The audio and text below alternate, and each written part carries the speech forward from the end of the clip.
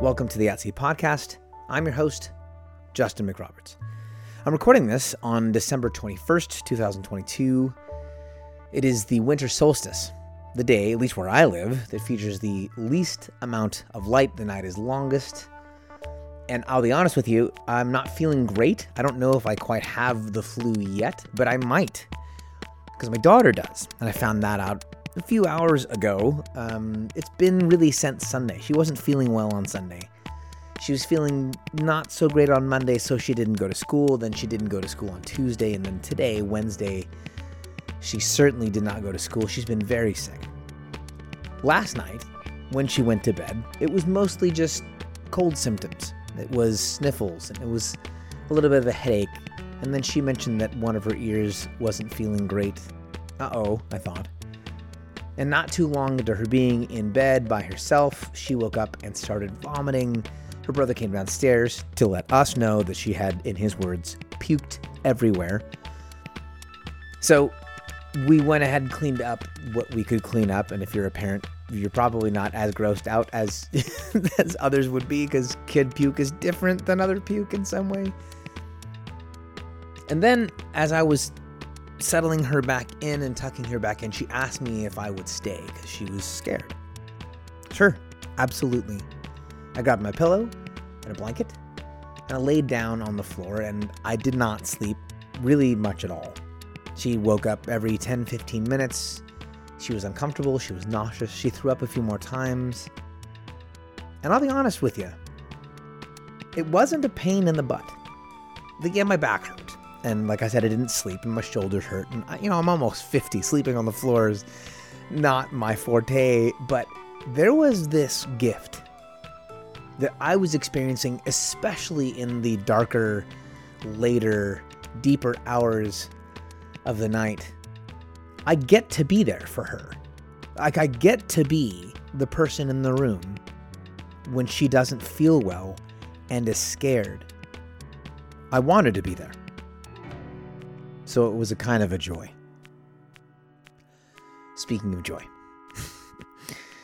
In a few days, we in the Christian tradition celebrate Christmas, this magical and miraculous celebration of God becoming a person. And I do get it, that there's, and I'm aware of the sort of kerfuffle of sorts around Jesus not being actually born in December.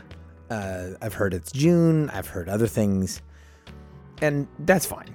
I'm not at all saying that that conversation is unimportant in the grander sense or in some grand sense. I will say, though, on the personal level, I'm not all that moved by it. See, what I don't really care about when I come to religious faith or religious practice are things like exactly where Jesus was born or what the exact date was.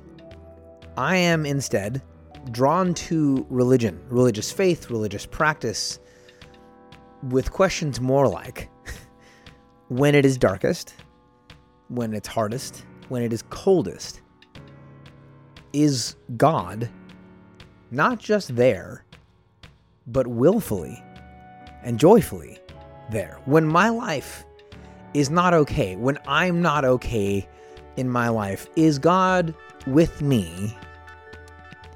And is God with me joyfully and happily and willfully?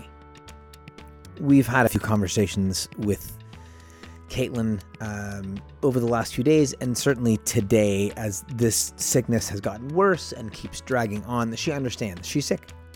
It's just something that's part of being human. There are going to be days when you don't feel well, and sometimes those days run into other days and become weeks. There are just times in life when you don't feel well.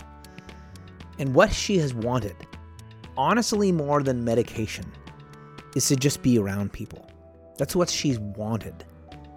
Does she want the medication? Honestly, she doesn't like the medication because it tastes like crap. It really does. It's awful. I can't believe we haven't fixed that yet.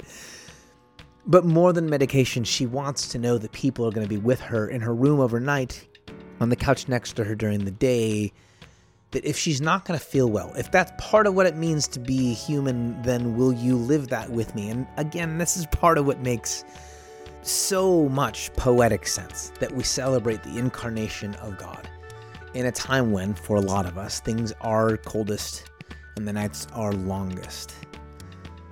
Not just because we feel more comforted, but like good religion does, it points us forward that if we want to be loving and caring people, that when it gets harder, when it gets darker, and when it gets colder, what the people around us are really going to ask is, are you going to be there with me? Will you show up when it gets bad?